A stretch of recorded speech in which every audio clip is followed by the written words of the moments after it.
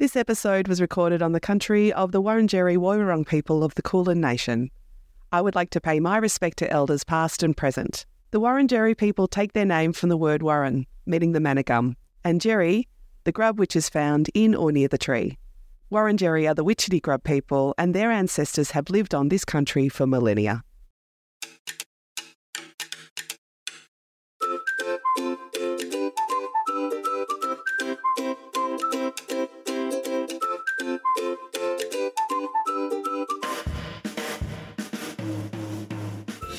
Welcome to Weekend Birder. I'm your host, Kirsty Costa. Our guest is Liz Hackett, and she is here to tell us about how she practices mindfulness while birdwatching. And she's also going to share her tips for birdwatching in the Royal Botanic Gardens in the centre of Melbourne. But first, here is how it all began for Liz.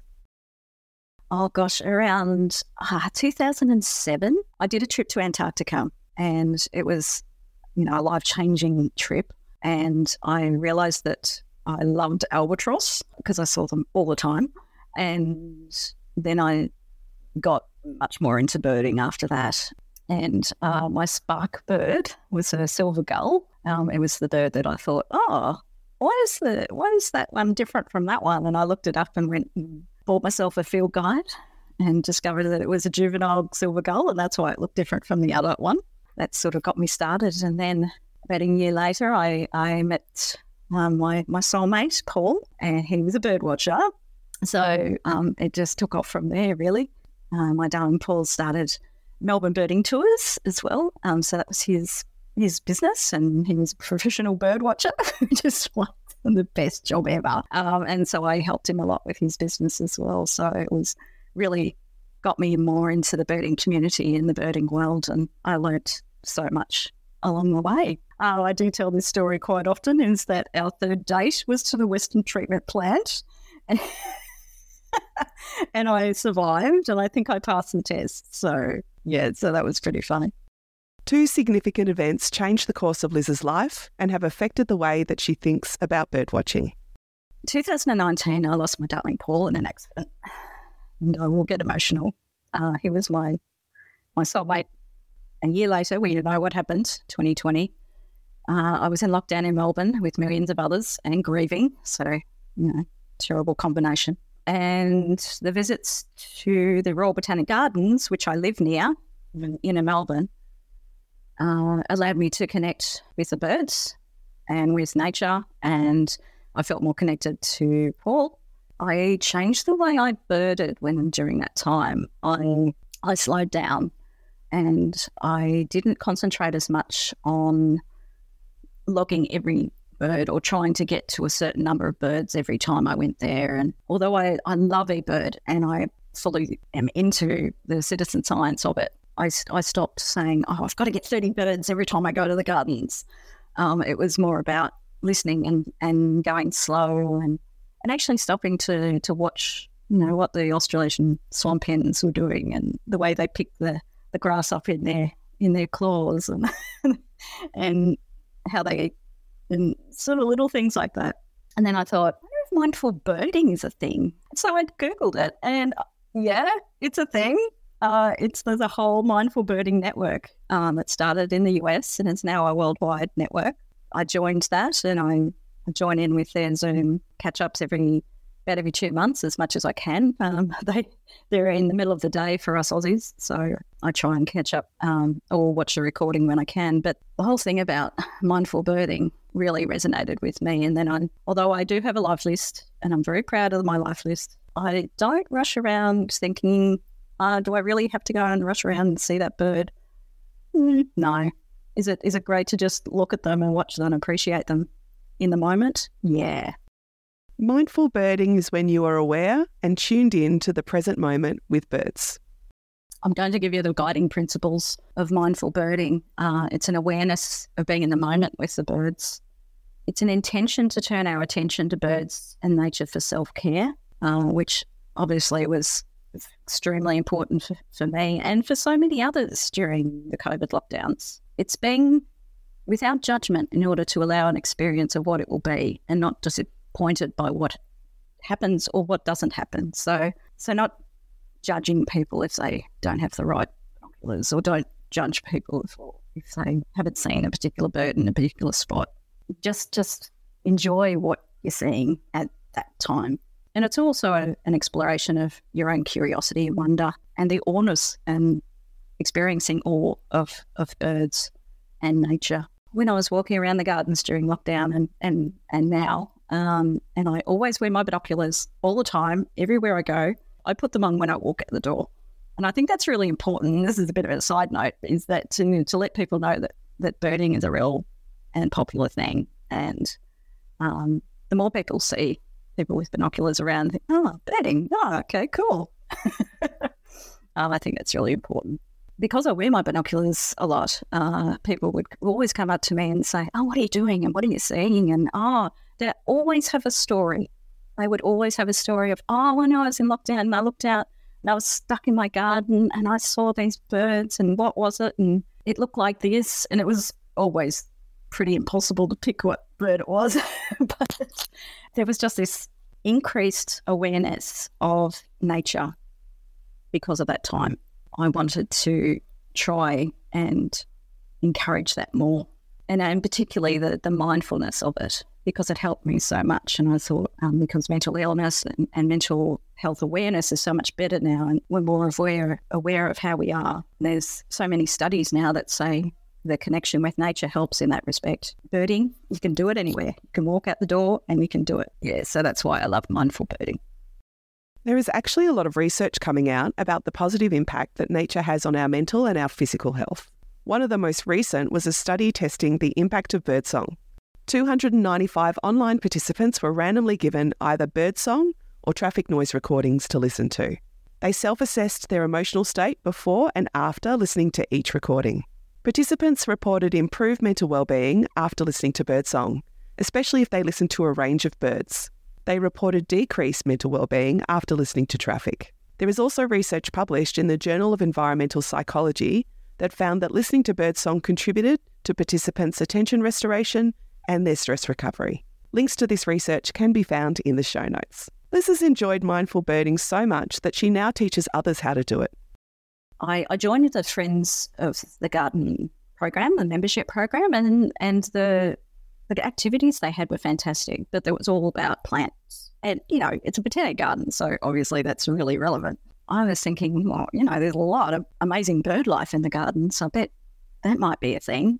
So I approached them and said to them, I'd be willing to volunteer to do a monthly walk. And it's a slow walk for anyone at any level. So absolutely brand new to birding or experts or whoever. And the good thing about the gardens is that they're very accessible. They're in the middle of the city. We can just go slow. We see what we see. We're allowed to talk. I do. Sometimes I'll get everyone to close their eyes and just listen and connect in and ask them to see how many different types of bird calls they can hear. Not to identify them, but just try and identify the number. I think that's an important thing about mindful birding. It's just not about identifying every single species immediately. And I think that's the good thing about mindful birding, is that it is, I think, more accessible for new birders who may get a little overwhelmed when they think they have to know everything about every single bird and they have to know every single call. There is quite a few different levels of mindful birding. Some people don't use binoculars, and I try and point out the birds as much as I can for people who don't have them. And sometimes I'll take a photo of the scene and I'll blow it up for them and say that, okay, the bird's in there. That's where you sort of got to try and look. And the walks have been really popular. I've had a lot of return people. One of the things I do point out at the start of my walks is that I'm not an ornithologist. I don't have a degree in ecology. I'm passionate. I have a really good knowledge of the birds in the gardens and where they are, because I'm there pretty much every weekend. I don't know every species. I don't know every plumage variation. So they don't feel like they have to know everything, because I don't know everything. Almost every year around November, December, I get asked, I heard this bird call. And I'd say, yeah, it's a coel. And they say, how do you know without even... yeah, it happens every single year. And sure enough, if they record the call and play it, it's a coel. If you would like to learn more about how to communicate about birds to other people, I also highly recommend Weekend Birder episode 18 with Dr. Jen Martin. The Royal Botanic Gardens Melbourne is on Wurundjeri country and a short walk or tram ride away from the CBD. It extends over 38 hectares and includes manicured open lawns, garden beds with over 8,500 species of plants and lots of old trees. There are quite a few different habitats that have also been established. On the southern border, there is the Australian rainforest area, and there is a big lake on the northern side. Liz has seen a wide variety of birds take up residency in the gardens or visit as part of their migration. Quite a good variation of bird species that come in and out of the gardens over the year. The fullest species on eBird is about 135, 45 rather. But the common species you see, there's probably around 50 to 60 that come in and out during the year. With the lake, you do get some great waterfowl and the cormorants that come in and out, and occasionally you get some really interesting flyovers. I got a wedge-tailed eagle about 2 weeks ago, so that was pretty exciting. The noisy miners went completely nuts, and I thought, okay, what's going on? And looked up, and sure enough, so a wedge-tailed eagle, so that was pretty cool. Yeah, there's some lovely birds that come in and out of the garden. So I got a scarlet robin a couple of months ago, which was completely out of the blue. The Australian data is there pretty regularly. But they're such a magnificent bird, and everyone says, what on earth is that? And the call they make is quite incredible.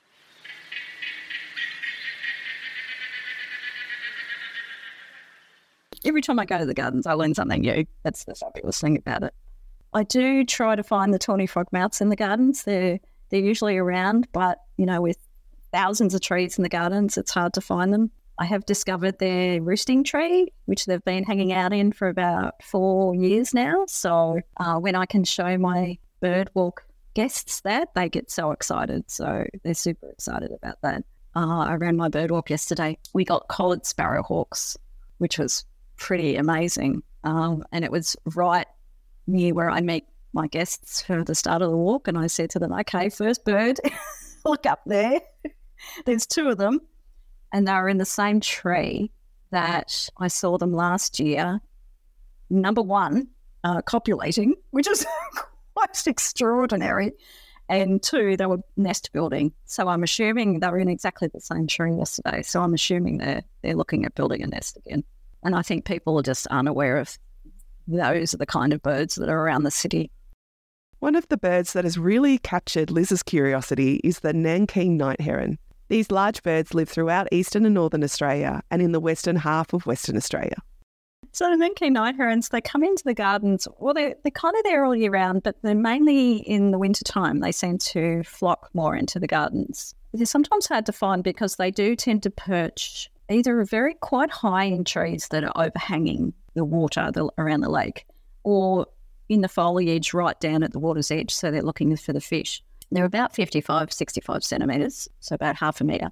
They've got a black cap, and they have cinnamon and rusty brown back, and with a cream front. And the cream front is a great way of finding them because that stands out more than their brown on the back. When they're in amongst the foliage, they can be really hard to find, particularly the juveniles, and they must breed in the gardens because I've seen quite a few juveniles in there, and they're super hard to find once they're in the foliage because they're very mottled brown and white. In the breeding season, they have these 2 or 3 ornamental feathers that come extending from the back of the head, and they're white. And they're quite often in groups of up to about 8. I've seen like 8 in the same tree. There's a particular Moreton Bay fig in the gardens that they just love. And I've found at least 8 of them just hanging out all together in the same tree. They like being on the northern side areas so that they get the sun. They seem to like sitting in the sunshine. I do play a bit of a game with myself to see how many Nankeens I can see in the gardens. But I don't stress out about it if I don't see him. If I get one, I'm happy. So, yeah, they're super cool birds. And occasionally you see them flying across the lake because of their size and their very distinct sort of flight pattern. Like, oh, wow, there's an Nankeen. So it's great when that happens during my bird walks. In the show notes, you will find a link to the eBird list for Royal Botanic Gardens Melbourne so you can read what birds have been seen there. When Liz is able to get out of Australia, she loves visiting Stewart Island in New Zealand. I've never heard of this birdwatching hotspot before. Let's find out more. So Stewart Island is the 3rd island of New Zealand. It's not as big as the other two, but it's a decent size. It's mainly national park. About 98% of it's national park. So it's off the southern coast of the South Island. I love the cold. The windier, the rainier, and the wind blowing, I love that. Hence why I loved Antarctica. So it was actually when I came back from my Antarctic trip, I came back into Invercargill, and then I got the ferry Bluff in the bottom of New Zealand over to Stewart Island for a couple of days because I'd heard about this place, and I just fell in love with it. It's amazing for birding. There's some iconic bird species there. The saddleback, the South Island robins, the Stewart Island shags, and of course kiwis. I did one of the nighttime kiwi tours where you go down on the beach and you see them on the beach. It was a very David Attenborough moment for me. There's an island that's part of the island group called Ulva Island, and that's completely predator-free. So they've got rid of everything, rats, everything off that. And that's an amazing bird sanctuary. So if you're ever going to Stewart Island, make sure you get to Ulva Island, which is just near the little coastal town. And albatross. So I've been there 3 times, I think. And one of them was for one of my birthdays. And on my birthday, we did a pelagic trip where we saw shies, bullers, southern royals. So I was surrounded by albatross on my birthday. So that was like the best day ever. So, and it's wild and it's quiet and I just love it. I just love it. The Maori name for the island, which I can't remember off the top of my head, means the Southern Lights, because it's fantastic for the Southern Lights too, if you're interested in that. Bird watching, whether it be in the form of a mindful slow walk or a more traditional bird count, is something that supports Liz's mental and physical health. I love the connection with nature. I love being able to slow down, having an activity that connects me with amazing people, educating people about birds. I love the connection that it obviously has with my darling Paul. The fact that I can do it anyway. I'm never bored. That's a fantastic thing. Many thanks to Liz for sharing her big heart and big smarts with us. The show notes for this episode have links to the Royal Botanic Gardens Melbourne website if you would like to attend one of Liz's walks. And many thanks to the legends who have left a 5-star review on Apple Podcasts and Spotify. You are really helping to put Weekend Birder on the podcast map.